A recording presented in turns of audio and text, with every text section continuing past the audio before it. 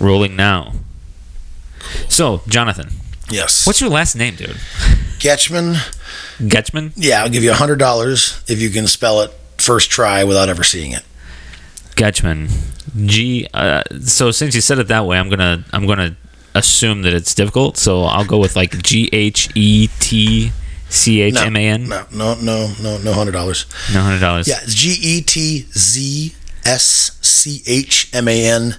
It's German Jew, which I didn't find out until recently. So now I can make lots of money and kill you. Well, I'm really glad that you're here, considering you're German Jewish descent. The odds weren't with you. See, I mean, oh wow. Yeah, shalom. Okay, so this is another installment of the Vizit. Jonathan, this premise came out of the idea that back in the day, people just got together and they just hung out. Like when I was a kid, my mom and dad on a Tuesday night, they may say, "Hey, get your stuff together. We're going to go." We'll go where? We're going to go to Aunt Edie and Uncle Ed's, or we're going to go here, we're going to go there. And the kids would go play, and the adults would hang out, and they'd visit. Yeah. And have a whole fucking pot of coffee or whatever, and just sit there for a couple hours. I never did that with my kids. Like I didn't have those. It just didn't. It wasn't part of my zeitgeist. We were on soccer fields all the time and all that sort of shit. I coached both my kids, and so that's. I guess we spent our time doing that. But like with social media, I don't think really good deep dive exchanges happen very often. They don't, particularly for me. And so this is the Vizit. This is the hobby. When I was growing up in Omaha, Nebraska, in the late 70s to the 80s, our family routine was Sunday was for church at 11 to noon, then was our family lunch, which sometimes would be family dinner, depending on what we've wanted to do that day. Then it was school all morning until afternoon. Parents would still be working their jobs. Dad was a roofer running his company. Mom was a real estate agent running her company. We were given pretty much not a big deal. The rest of the kids are all running around. So we were raised that way, where every day was we come home and eat dinner with mom and dad. After we got to play, got all our energy out for hours. And then dad would get home by 6 for dinner. We might hang out. But dad wasn't a big talker, so we really just would get in trouble and then once in a while get spanked, but that was very rare. And compared to our kids' daily rigmarole has been wake up at noon when we're at work, play internet games and online porn until 2 or 3 in the morning, and then go back to sleep. So it's a definite disconnect comparatively to our parents' generation. Yeah, quite a lot different. Yeah. And I'm generalizing, but that's not much. Well, yeah, I mean, my son's 18, and I don't think that little list you just gave off is really terribly different for him either. They also don't go outside. We really have to ask them, can you please do something outside? And it's not that, of course, I'm also generalizing, but it is awkward to be like, hey, when were you outside last? And for one of our children in particular, it's February. Well, and COVID sort of fucked that up real bad. Like, both of my kids, we encouraged them to play sports. We're skaters, right? So sports, it has a weird ranking in the skateboarding world. But for me, being in a small town raising kids, if your kids aren't doing something productive, they're going to be doing something that's not productive. And so we always sort of try to steer them towards sports, and they're both soccer kids. And so my kids, did you we were talking earlier, you played a lot of soccer. Did you nudge your kids towards any of that? I've tried. I haven't also always been the best father. I'm pretty aloof. Yeah. I noticed early on, like, playing with kids is a lot of work. And it was cute at first, and I hate to say it, but I went through many years like, I am in my office, leave me the fuck alone. Yeah. I was selfish and cold, and I had to learn that just doesn't make for a fun family, and your kids still love you, but they're always wondering why you don't want to be with them. Yeah. And that was awkward to have to figure out after a lot of years of just, I don't want to hang with kids. Yeah. Looking like I did when I was a kid. And what I noticed is the disconnect comes with parenting. The old parenting was, you only get physical if you have to, if they're really out of line, and try to do it as little as possible. Mm-hmm. Well, I spanked my daughter twice and was like, this is not what I'm meant here to be doing. I should not be ever putting hands on my kids. So it took me a couple times to learn. I just feel like shit now. That doesn't do anything for them or me. So we've had to roll through a new chapter of patience, of just saying, we trust you kids, we'll figure it out. We're here if you want us to help, but we're not just gonna give you money, unless you just talk to mom, and then you can push her over. But I'm going to be the teach a man to fish, feed him for the rest of his life kind of father. And they come around once in a while when they really need something. I said, I'll pay you if you want to work for it, but I'm not just gonna give you the money. And then they either run to mom or they decide, all right, fine, I'll see what this is about. My philosophy is super similar to that, in fact. I had that same epiphany moment when my daughter was 9. I remember it. She used to really push our buttons, my ex-wife and I, like, really push our buttons. And I remember one time I was giving her a whipping, but I had a moment where I said, shit, I'm whipping her because I'm pissed. Not because I'm trying to teach her a lesson. And from there forward, I didn't whip her. I did not whip her one time after that. But I mean, she still pushed our fucking buttons. Our kids learned, instead of be aggressive about their rights or their desires, they can decide to say, oh, you're not going to let me do that? Then I guess I'm just going to hide in my room for a week and you can't come in. Sorry, Mom. It's like emotional blackmail. And then once they realize they can do that, I just say, honey, please don't take it personal. They're going to try to get you.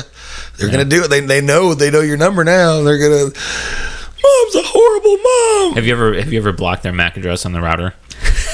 See, dude, we have the two great minds. I told her a couple times, just turn the internet off. They will figure out they need to do something else. I gave my son a grace period after he graduated from high school. Right. I didn't make him carry a job through high school at all. They played sports. Both my kids, they played sports. They got good grades. That's all I asked. Just you do you, but do it in this way. So I gave him a grace period. He graduates from high school. I said, take 2 or 3 weeks. Hang out with your girlfriend, hang out with your buddies, do what you want, and enjoy the first parts of your summer. But you need to get a part-time job. Johnathan, fucking 4 or 5 months later, this dude has still not gotten a job. Hadn't hardly really tried at all. And I kept warning him, like, you and I, we get along really well. At some point, there's going to become too much friction, and neither one of us going to enjoy it. So you have to do this. So eventually, I talked to him a few times. It was a very gentle conversation. Then finally, I just went in and I blocked the MAC address to all of his devices. Do you know what the Japanese call the generation born post-90? Post-90, no. The strawberry children. Because they bruise easily. Oh, yeah. So you have to be very careful. You know what's funny about blocking that MAC address? It took all of his gaming away.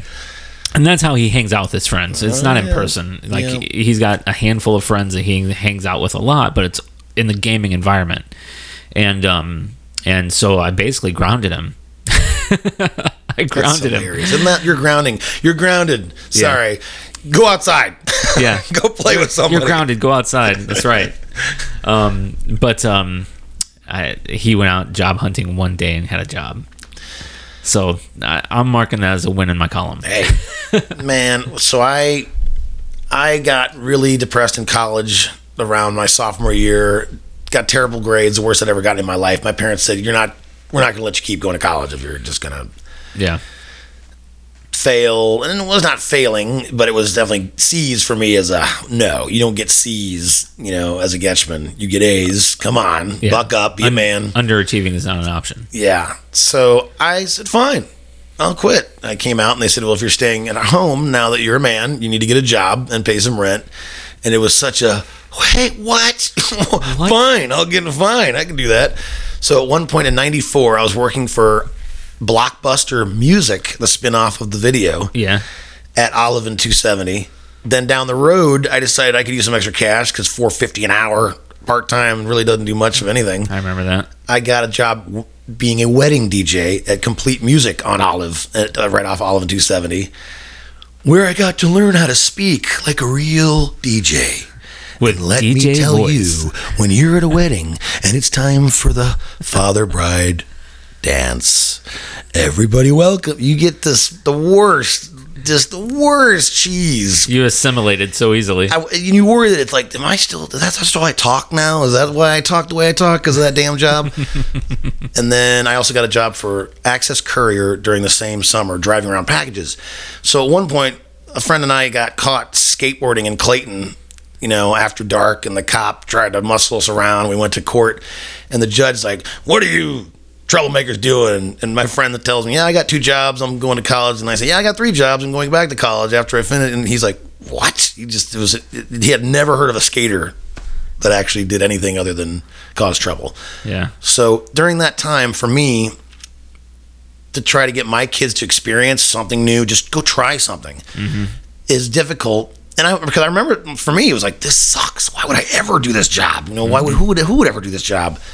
And after a couple of jobs like that, I was a paper boy originally. I did roofing for a little bit for Frederick, computer programmer. And after a while, I kept asking my dad, how do I know what I'm supposed to be? And he said, "Well, what do you really want to be in your heart?" And I said, "I love to skateboard and I love to make music." And he said, "Then that's what you should do." And I said, "But how do you just do it and not know if it's going to work or not?" And he's like, "You started as a paper boy. Why aren't you a paper boy anymore?" Because that shit sucked. He's like, "Exactly. Where'd you become then?" "I became a roofer." And I'm like, it's like, "You want to work for Frederick anymore?" I'm like, "No, that shit sucked." "Wedding DJ?" "No, that shit sucked." He's like, "You're going to get to where you get to by shedding off the things that you are not." Yeah. Which was revelatory for me to be like, oh, Dad's actually smart.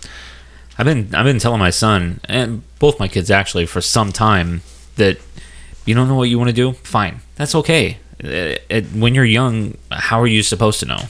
You don't have enough experiences. And I've been telling them for some time, do anything. It'll bring focus towards what you want to do. Because when you spend all day doing something that you don't want to do, but you have to because you have to earn money, you'll be thinking about that thing that you want to do. Yeah. And it'll bring focus to to what path you may want to decide on. 2 of my favorite quotes are, "The greatest risk is not taking one." Yeah. Which basically lets you know it all. You gotta do something, and it's all a risk. Just try. Just keep trying. Throw shit at a wall. See what sticks. And my other favorite one is, "Sometimes you must be who you are not to realize who you are." And I remember my lowest moment was after having sex with a crackhead, waking up the next morning going, "I know I did not do that. That was not me." And I was depressed about it for years till one of my mentors told me, "Dude, no, it's not you. But you had to do it to realize, holy fuck, don't ever do that again. That's not me." Everybody does it their own way, Yeah, no kidding. So I come to you through the skateboarding community. Again, it seems to be a recurring theme for me, which I'm super happy about. How did this place come to be? The cooler, which actually you can see on that blueprint that I drew, very childlike, 3 years ago. Yeah. That is what evolved into this. So what I was raised with was as a son of a entrepreneur, and also our parents had us in operas, musicals, plays. We did theater from 84, 85 to about 89, including touring up and down the East Coast 2 years, doing the Christmas Carol tour. No kidding. Yeah, Scrooge and singing, "God rest ye merry gentlemen, let nothing you dismay," that kind of thing. Oh my God. Do you guys do the Fox? Yeah, we did those kind of the huge venues, bigger than the Fox, like wow. Crazy. And a 12 and 13-year-old touring with a bunch of mostly theater folk, gay guys, and a bunch of random women, and my mom. Yeah. After a couple years, like, I don't think this is my thing either. It's just, if you don't know what you want, you're like, I know this isn't my thing. Yeah. So to this day, I don't really want to hear musicals ever again. I was on stage doing them for years, and Oliver, Sound of Music, a handful of other plays, Shakespeare stuff, operas, Tosca, Falstaff. The level of cheese surrounding that kind of art is so high. It's so thick, huh? The drama is so robust and fake at the same time. I don't need to hear Oliver ever again. I need to turn off. Yeah. So, but what that led me to was rap. Once I finally realized, oh my God, this is amazing. This is what I want to fill my ears with all the time. My parents were quite chagrined because all they could hear was fuck, fuck, fuck, shit, shit, shit. Yeah, sure. And to me, it was being able to take all the music forms that they showed me, opera, classical, bluegrass, rock, soul, show tunes, and throw a beat to it. Take the best part. I mean, I sampled Company, a musical my parents were in a song where she's describing trying to get pregnant by a husband who has a low sperm count. And she's singing, tonight's the night. So I had my DJ slow it down and scratch it, and tonight's the night. And it just made everything set off in a rap song. So I'd sample classic. I'd sample Ravel and Bach and Beethoven, but screw the sound a little so you couldn't quite tell what it was. So to me, that was just magnificent to take some of the cheesier stuff I didn't really want to hear anymore in my ears, but if I took the one part I did like and put it to drums, whole different ballgame. Yeah. So that set off that. Skateboarding was also a game changer when I was 12 in 87 and saw kids doing a sport that actually looked more fun than anything, than just competing as a team, doing what your coach told you and your parents, and scoring a touchdown and dealing with male machismo and testosterone. Versus skating was you're the coach, you're the player, and you're the referee. Yeah, the critic, all of it. Oh man, for OCD people, it's just you don't. I don't want to report God. to a coach. How many times did you walk off a spot just bleeding because you're struggling to get something? I was definitely hell bent on a handful of tricks. It took me 9 months to get a kickflip, and that's after bruised shins over and over at 14 years old, from about summer of 88 until May 1st, 89, when I landed my first kickflip. And that was glorious. And then another week of landing once in a while, and then finally getting it. That wasn't as dangerous as handrails when I started cavemanning handrails and then learning how to ollie. Scary. I mean, I would love to try one now at 46, but I don't think I really... Not going to do it? I don't think I can do it anymore. Probably the hardest ones were, I used to like gaps, so I'd go down big stairs and stuff. Yeah. Slamming bad. I never broke my ankle skating, but I twisted it several times. Never broke a bone skating. Broke my collarbone the first day I snowboarded in 94. No kidding. Yeah. First time. Because I was like, this is like skating. This is easy. Flying down, and I caught an edge and just... and sat up, and click, clack, my bone went back into place. That was interesting because that was, as a Christian Scientist, raised Christian Scientist, we were taught to heal ourselves through prayer and not going to the hospital. So I remember sitting for 3 days, no medicine, just praying and concentrating on my bone cannot be broken under God's law. It's impossible. This is an illusion. I'm only seeing what this mortal coil would suggest is the truth, and it's not the truth. So you go through the logic, the syllogisms and the chain reasoning and all that you're taught in class. And after 3 days, I remember sitting up and just going about my business and forgot that I had broken my collarbone. And my parents noticed, and I'm like, holy cow. And I ended up going to the hospital anyway to be like, that might not have even been broken. Maybe I was imagining it, and my dad took me to the hospital, and the doctor x-rayed it, and he said, yeah, it was broken at some point, but it's been a while. I said, no, that was last week. And he's like, and he kind of sidestepped the comment. And wow, dude. Yeah, so that was probably one of the better healings that I had. Wow. Really showed that you can do what you can do. You can be powerful if you use whether you believe it's God, whether you believe it's you training yourself hypnosis style, whether you believe it's just you are powerful as a being on this planet in the universe. All the logic works if you go there, if you bother to use it. Yeah, I've read a decent amount of that stuff. I was raised Baptist, right? And knowing what we know about things today, and I look around at other religions and the difference. Like I've read the Power of Attraction, a number of these sort of things. I'm dumb enough to say with honesty that I don't know what it is, but it's something. Here's another example. Think and Grow Rich by Napoleon Hill. Do you remember that one? I haven't read it. I've heard of it. So his premise is affirmations. Every day you speak your reality into existence. You don't ever think, man, I'm poor, man, I'm broke. He's like, that is keeping you. Your brain's like a computer. If you tell your computer to say, I am broke, guess your experience is broke.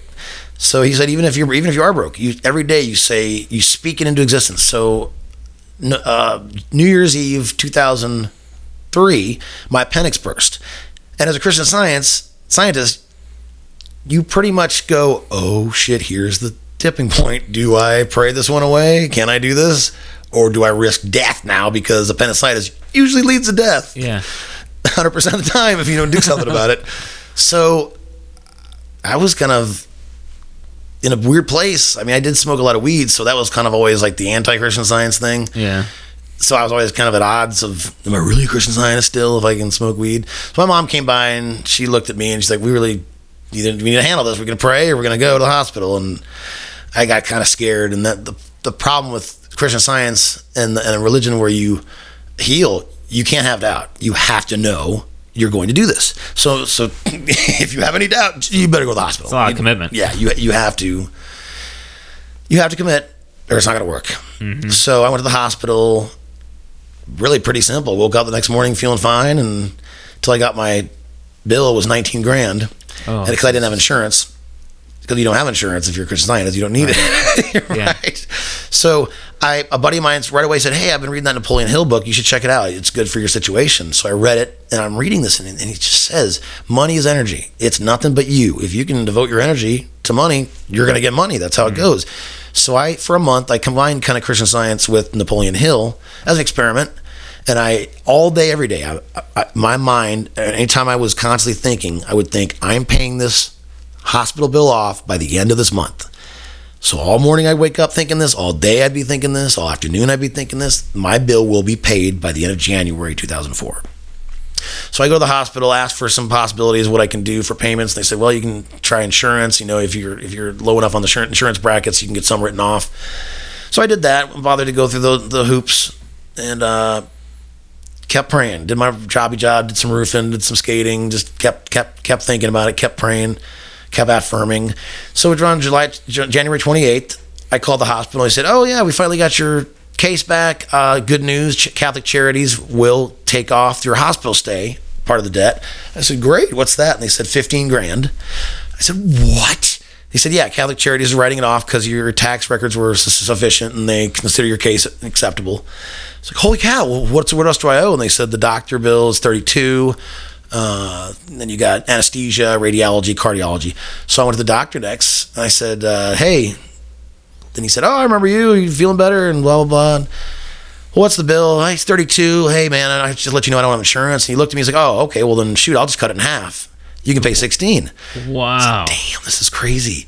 So I said, well, the hospital actually wrote off the entire bill. And he's like, really? I said, yeah. All right, well, I'll write it off too. So he wrote off the other $1,600 right in front of me, like in 5 seconds. So now I'm running into radiology and cardiology. Bing, bang, boom. Same deal, dominoes. Everyone decided to write it off. Didn't pay a dime. Whoa. So did I make the money? Not technically. But I affirmed this bill will be paid off by the end of January, and I'll be damned if it wasn't. So I felt pretty powerful after that. Wow. So that's basically, the cooler started as an idea. Yes, this is my my tangent mind. So now to the cooler, this was an idea I thought of in Spain in 2000 while I was walking around the El Camino, the Camino de Santiago. I walked with a friend from Pamplona, far eastern Spain, all the way across 500 miles to Santiago. Took us 3 weeks to walk 500 miles. And after we finished, we took a train down to Sevilla, and her sister was dating a flamenco player. So we walk in this little tiny door in the middle of this big wall street of like buildings, little tiny door, walk in. It's a little Shakespearean like poet cafe that leads into like a big bar along the wall with a complete dance club, and then outside bar with another outside dance club. And upstairs, I said, how many floors? They said 5. I said, what's up there? Oh, artist quarters. Artist quarters that live above a bar, restaurant, cafeteria, dance, discotheque? What the heck is this? Yeah. So I sat there for like a couple of days, just walking around, checking out, like meeting all these poor artists that were just, struggling. They were trying to help out the club, and they'd give them a room, and they'd practice their craft and practice their flamenco. And I was like, I got to do this in America. This is crazy. So the original deal was cooler. It was going to be skate park, recording studio with artists' quarters upstairs. And I originally wanted to do like a loft, maybe something downtown, I was thinking. And then all of a sudden this landed in my lap through a friend. Yeah. When I got in trouble. I had to go to drug court for a bunch of weed felonies. I opened up a dispensary. Weed felonies. Yeah, I opened up a dispensary. Doesn't that sound ridiculous? I opened up a dispensary early, thinking, oh, they're not going to care. It's Maplewood. Wrong answer. Yeah. They cared. They cared. So after getting out of drug court, this landed in my lap through a friend who said, hey, I got this property, and it's right off the railroad track. And I thought, oh my gosh, I could actually do this here. So now I have the cooler, skate park, surrounding this recording studio, and one-stop shop B&B. Yeah. So did my dream came true 20 years later, about 15, 20, I'll call it 20. That's a fucking brilliant space, dude. It's crazy. Yeah. Now, and of course, all my guys that built it were like, why don't you just do this all over the country? Go find some properties in every city that needs a B&B with a skate park attached to it. So me and my girl are kind of looking at that now. Like, why not just make this a blueprint? We just go, because millions of properties you can just find that need work, little work, and pay for nothing. And then as long as I know these guys, they're like, you can just ship us off to every town. We'll just camp. So they want to just go to each B&B, camp out, live there while they make the place for us. So that's the next level, I think we're going to try in a little bit. We'll see. I don't really see what's stopping you. Well, I get addicted to this place. Like, I want to buy the lot next door here. I want to make this like my headquarters now, because I like how I go into details, but I'd rather not put it on the air. Anyway, I get used to what I like, so we'll see. If I can branch out again, I'll branch out into different cities and see what happens. But yeah, so I was learned by my dad to show your work. Part of why they say that in school. Show your work. Mm-hmm. How did you get here? I drew some shit. I drew some shit. Yeah, I drew some shit, and you think, here's the perfect way to describe it. You put your thinking into reality, and anytime you tell a child or a young one, like, oh, you can't do that really. The easiest way to describe it is, what is a patent? A patent is, you drew out an idea you had, you file it, and next thing, money comes. That's how it goes. So apply that to everything in your life. And along those lines too, it hit me really hard this year. I was watching money come during COVID, Fast and Furious, and I'm thinking, this is crazy how much money is coming in, just because, I mean, this is COVID. What do you mean? I thought there was gonna be no money, and there's lots of money we had. So what I noticed is, if you are money, if you're made of energy, and money is just energy, then you, instead of ever fretting or feeling stressed about money, you just got to be like, you're always going to have money. Stop wasting energy. Stop wasting your energy worrying about having it. You're always going to have it. When's the last time you didn't eat? Right. It's been a while, right? You did pretty good for 20, 30, 40, 50 years now. There's quite a lot of evidence that this is going to go a certain way. You're probably going to eat every day for the rest of your life. Right. So now that you know that, let that go. Let that worry, that fear, insecurity, and all of a sudden money it's just like you open the spigot, it just starts coming in. I've been in business for myself for quite a few years, and I used to worry about it. I would have ebbs and flows. I'd have times when I would go quite a while without any new business, and I'd just be doing service calls, that sort of thing. But then at some point, you weather the storm so many times that you just get used to the rain. Yeah. and I just stopped worrying about it. And even now, like, I've got more financial obligation right now than I ever have in my entire life. And I'm far less worried about than I was 15 years ago, when I had almost no financial obligation. 2008, 2009 was rough. When Obama got in and they yanked the rug out from the market, and all of a sudden nobody had money. It was like, I did roofing. I was really doing roofing hard at that point to try to afford the living we were living, and I was not doing very well. My girl was shouldering a lot of the burden, and that was definitely not easy in our relationship. And those 2 years, 2008 and 2009, man, it was just no money. We went behind on house payments like 6 months, It was crazy how far back. And then we came in like a wrecking ball, finally came back. And now, man, after the ebbs and flows of a lot of early roller coaster ride, it's so much more easy now. Mm-hmm. Part of it is getting to know yourself. Mm-hmm. Before you know yourself, and to even qualify it better, what is your purpose? Okay. Until you know what your purpose is, you're going to feel insecure. You're going to feel off kilter. You're not going to know what you're here for. And I don't mean religious like or dogmatic. I mean, what do you want to do? Well, you're here. You have a limited amount of time on this planet. What do you want to accomplish? Yeah. And people twist it. Oh, I don't have to accomplish anything. You don't have to accomplish anything. You're right. Is that what you're here for? To not accomplish anything? That's cool. Yeah. But to me, if there is a God, I really love to look at the idea of God as choice. This is whatever you want to do, bro. Yeah, here it is. You want to be Hitler? You can be Hitler. Guess what? God didn't stop him. No, if you want to be Hitler, if you want to be a Mao Zedong, be a Mao Zedong. But if you want to be a Frank Lloyd Wright, be a Frank Lloyd Wright. If you want to be for me, it'd be an MF Doom. I'd rather be an MF Doom, but do it my way. Yeah.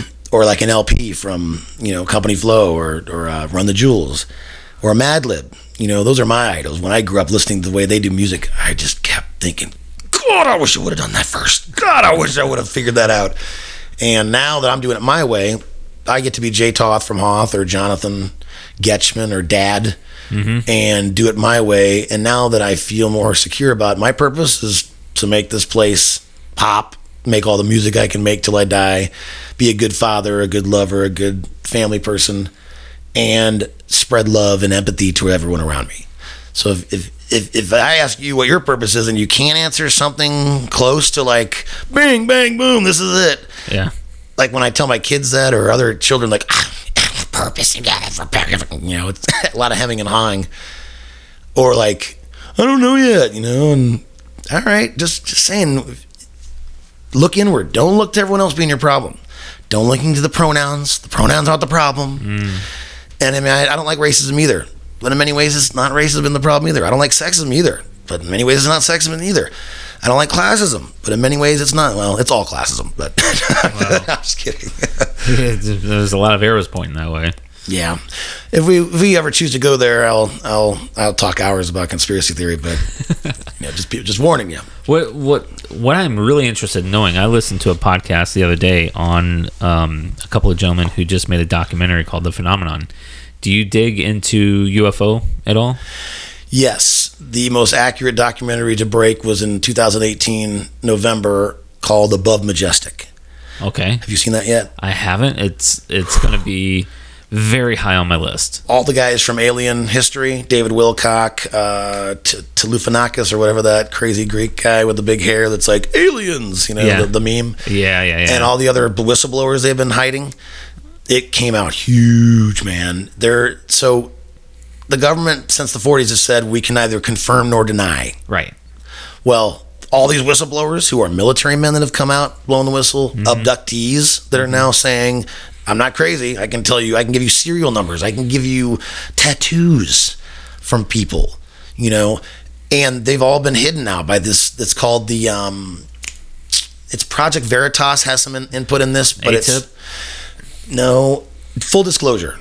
Okay. Full disclosure is the group that is basically hiding all these whistleblowers.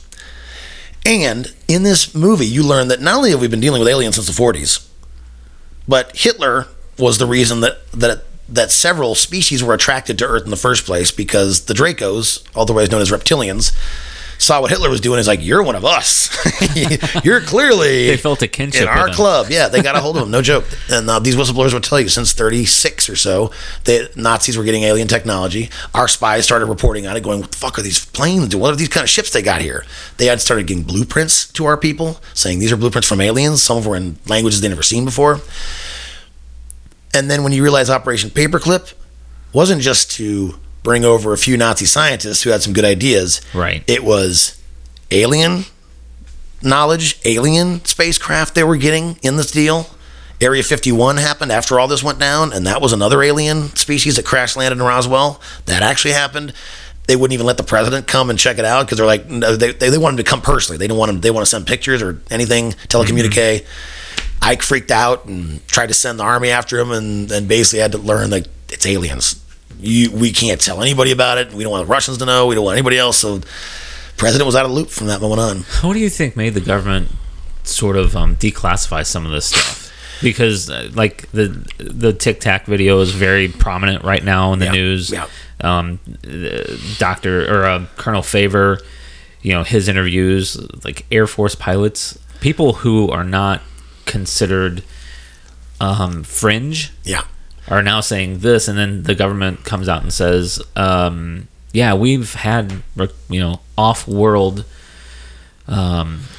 craft for some time. Like they've admitted it, and because COVID is going on, like they missed it. It's unbelievable that CIA also released a memo that mind control and powers, we have more power than we could possibly imagine, and they've released that memo that's been classified since the 80s. So what I would say is it's a trickle still. That's nothing compared to what they're holding. And Above Majestic, the documentary shows you they do treaties with alien organizations. This is not just they saw a ship. I can't wait to watch this documentary. Abductees will tell you, I was transported around the galaxy in speed of light ships, which they have. Our government has access to speed of light ships. No joke. And these people all will tell you this, and there's it's common knowledge. And what has kept the lid on it is all these people swear an oath to the Constitution to secrecy. Yeah. Right? It's like an NDA, like a supreme NDA. Mm-hmm. But during Trump's administration, and I'm going to qualify this by saying I'm not a Trump guy, I would only say that the enemy of my enemy is my friend. And Trump has done more than any president I've seen to take down, to let FOIA requests out, Freedom of Information Act. Mm-hmm. There have been more FOIA requests released under his term than anyone else. He's also, all these military guys are coming out of the woodwork. And I was explained by one military friend, they now classify the oath of allegiance to the Constitution as not binding if you're under duress. If you were basically forced into it or under punishment, under a threat, you do not owe allegiance to that commanding or that commander, whoever told you that or whoever. You're allowed to speak freely on what you felt was wrong. Now, the military still doesn't like this shit, but they get a lot. They're allowed, according to this person I talked to, they're now allowed to blow the whistle on stuff because they're basically suggesting that this is crazy. You can't have us hiding this shit from the public after we've been threatened with death. Some of these people die because they say something, and they've seen it. A lot of these people have seen people killed for trying to share this information. So now they're coming out of the woodwork saying, no more. We're not. The dam is breaking. You don't get to hide all the shit. I mean, if you want to go further, there's a whistleblower that David Icke made famous that said Queen of England. She's the one that said Queen of England is actually a reptile. She's been in the room when she changes. And there's a clan of people that are running the world. The most famous clan, reptilians, called the Dracos. Queen of England is one. A lot of the royalty are ones. Apparently George Bush was, or even Hillary Clinton, she says, is one of them too. Is this what is the I'm thinking the meeting spot in the Northeast with the owl god. You talking about in America or in America? They're the owl god, yes. Well, there's Baal and there's Moloch, and they will in some of these ceremonies. Well, Bilderberg's made it famous because they got caught on camera actually doing these ceremonies. Yeah. And then Skull and Bones got caught. Alex Jones got. Yeah, Skull and Bones got caught. They got videotaped some of their sacrifices and stuff. So what it is, it's a group of. It's basically like, to run any kind of government, you have to have the face, and then the people that have no face, the people that tell all the people with the face what to do, how to vote, who to work with, who not to work with. So there's always going to be a deep state or a cabal. It is what it is. It's been going on for millions of years. It's how power works. If you're an ant in an ant farm, do you know you're an ant in an ant farm? Probably not. So as a human, do you know you're in a simulation, or do you know you're being farmed? Probably not. Probably not. Right. No. Yes. And we're in 3D, reptilians are in 4D. 4 dimensions mean basically you can just see through all of the dimension of the 3D. 3D is tangible. Yeah. 4D is everything is now, you're visible through the tangible. So if you're an alien in 4D, you can be hiding next to us and we'd never know until you choose to reveal yourself. And reptilians are known to be able to hold a human form and roam amongst us and control things. And they live off, if you want to go deeper than that, the only reason they're here, Aryans, turns out, are not just some white power race that Hitler thought up. Aryans are an alien breed that came here hundreds of thousands of years ago, escaping the reptilians, because reptilians eat Aryans, and they also breed with them and have incest. So it's very peculiar alien forms that came here. Aryans just happen to be light-skinned, blue-eyed, humanoid-looking things that bred with Africans hundreds of thousands of years ago. The mother of the earth considered black woman, and the original sin being white Aryan male mating with black woman to create the current form of humans that we know. And once the reptilians found out that the Aryans are here, they came here and they convinced Hitler, hey, get all the Aryans together, because they eat Aryans. So they basically convinced Hitler, who isn't even Aryan, he's Jewish, he's a bastard child of an Austrian Rothschild, and his mom was a hotel maid. Which is beyond bizarre. So I'm just saying, like, this is not me. I'm just telling you what is now coming out of the woodwork and what the dam is bursting. Well, that's the thing with they call it conspiracy theory, but the government's affirmed that all this conspiracy theory that people have been talking about for years and people have been marginalized for years, the government's saying, oh, well, they're actually right. And I've always subscribed to the idea that where there's smoke, there's a fire. You just don't always, especially with the government. Come on. You don't always know how big the fire. Sometimes it takes a while to find that out, and I find it very curious. One of the guys I got to write, who's big in conspiracy, is James Files, the guy that took the shot from the grassy knoll. He's still alive. He just got out of prison 2 years ago. He'd been in for 25 years for attempted murder of a cop, which was complete crap. I wrote him in jail. For 2 years we corresponded, and his favorite quote is, once the government lies, it has to lie to cover up that lie forever. Unless you have an overthrow, unless you have a revolution, the government has to lie to protect itself. So when Kennedy was killed by CIA people, mafia people, FBI cover-ups, Lyndon Johnson cover-up, that was basically devils. You're letting humans be devils to kill another human to take his power. Sure. And if you go back there to the devils who were doing it, Alan Dulles, the ex-head of the CIA that Kennedy fired, J.E. Hoover, head of the CIA, head of the FBI that Kennedy was about to fire, and all these anti-Castro Cubans that hated Kennedy because he pulled out the plug. He pulled plugs from the Bay of Pigs and let them all die. The perfect storm of all these devils, all these war people that love war and get all the contracts and all the money, make all the money off this. When their president said, "Nah, fuck you guys, I don't like you anymore. We want peace. Government doesn't want to do war anymore." They basically bonded together and said, "Yeah, sorry, we've been here long before you were, and you got to get out of here, young blood." So James Files, when he took the shot as a backup shooter on the knoll, his job was just in case they didn't get a headshot. He's like, I got it until I see a headshot. I'm waiting to get it. If they don't get it, I got to do it. So that's why he took the shot in the end, because everybody was missing. Wow. He's very interesting to talk to, because if you go further, he just put out a book called Primary Target, how the CIA made the mafia kill JFK. And in the book, he actually talks about he was born in a test tube. He was born in Bethesda Hospital, I believe, Naval Hospital, which is the ONI's hospital. He was born in a lab with 50 other super soldiers. They basically took genes, they took whatever they could as an experiment to see if they could make, like, basically the Jason Bourne story. Yeah. This is his story. And when he wrote it, he never told any of us about this when we wrote him, like, letters. But in the book it comes out, I'm like, oh my God, this dude is a real fucking Jason Bourne.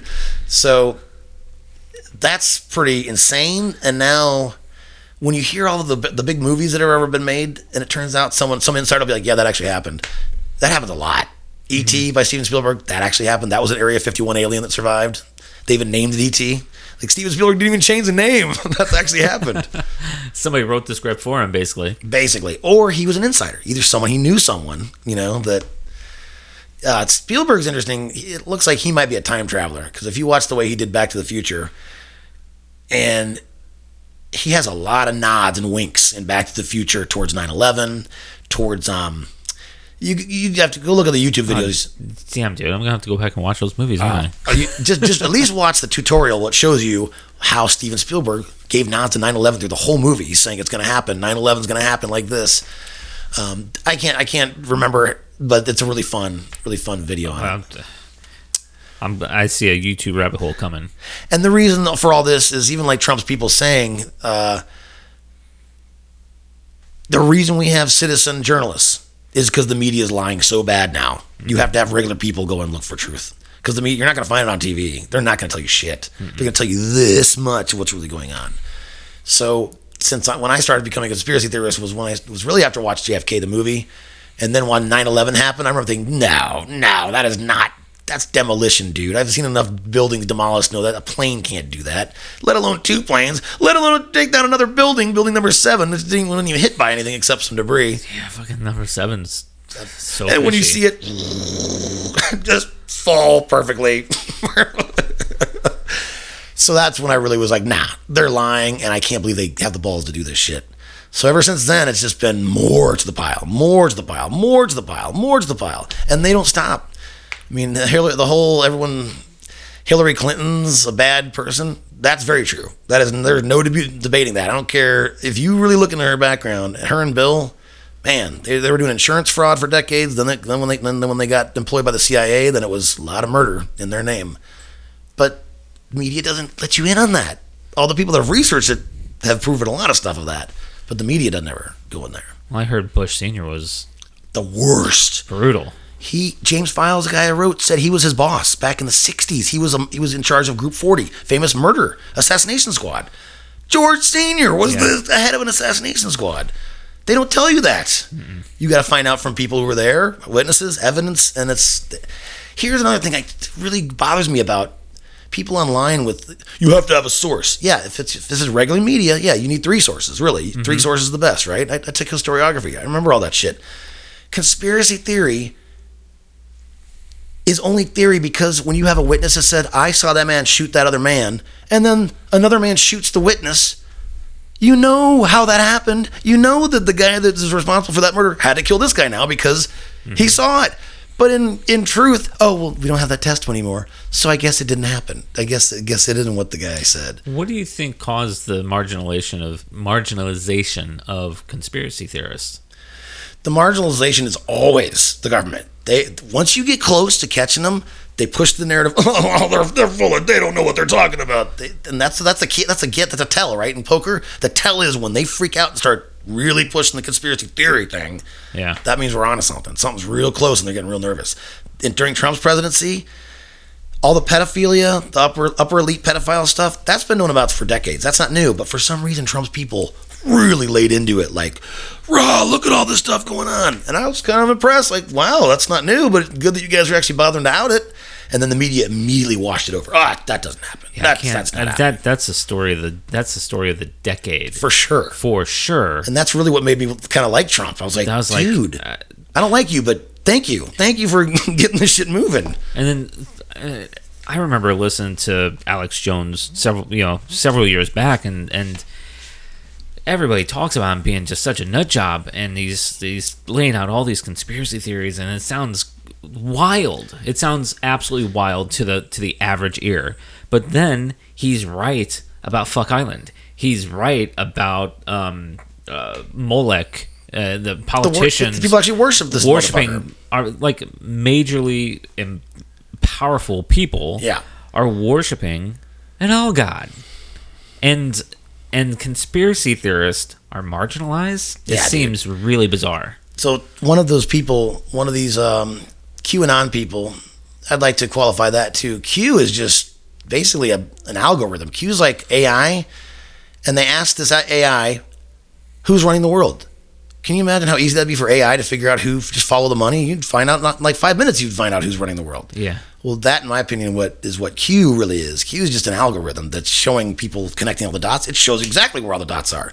But you can't use that, right? Because then you're in real trouble if you know who's doing what, because then you're going to be the bad guy. You're going to be the target if you actually... you put a spotlight on it. So that's not good. So Q has been the dissemination of all this real info, and most of it I've seen is very real. And it usually comes true, which is also freaky, like Alex Jones.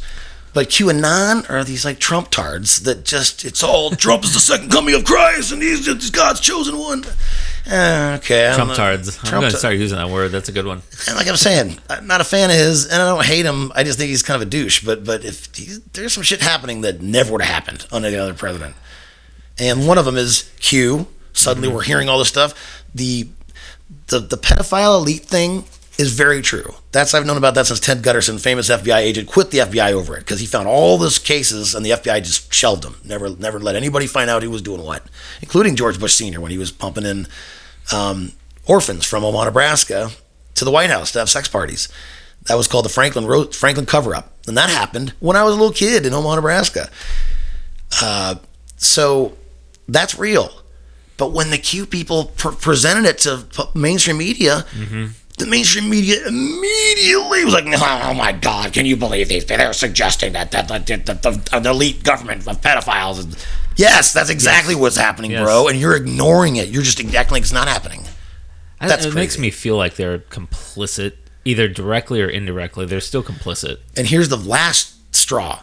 When Trump election, they called the election for Biden, 11 a.m. on Saturday, every media did it at once. Oh, is that right? 11 a.m. the Saturday after the election. Remember, it took about 4 or 5 days, and they finally called it. Go back, look at all the posts. 11 a.m. across the board. Fox, too. That means all the media were told, you will call the election for Biden. Yeah, I don't do any mainstream media. So, like, that went over my head that even occurred that way, but... You know what they're also doing? They're not letting Trump speak on press conferences on the mainstream media anymore. I've heard that. What president have you ever heard that they were like, nope, not covering you anymore? When did that ever happen before? That's what I mean by this is getting strange, guys. This is not normal. Well, the thing that really made me uncomfortable in the lead up to the election, and again, I second your opinion on Trump's a douche. Yeah. The colossal douche. Yeah, colossal douche. But when the White House press secretary gets banned from Twitter, Trump gets banned from Twitter every once in a while. They take his post down. I mean, the mainstream media is being replaced as we speak every day more and more by social media. Yeah. As the way of disseminating information and sharing. And now there's a concerted effort from the top down to block a certain voice. No, you may not. When Twitter, Facebook, and YouTube took down hundreds, thousands of these Q accounts, alternate information accounts, and these aren't Chinese, these aren't Russians, these are Americans. Like, they've been doing this for years. Yeah. And then Facebook took down all these accounts, and then Twitter took down. I'm like, you call Trump fascist. The whole time they were like, he's a fascist.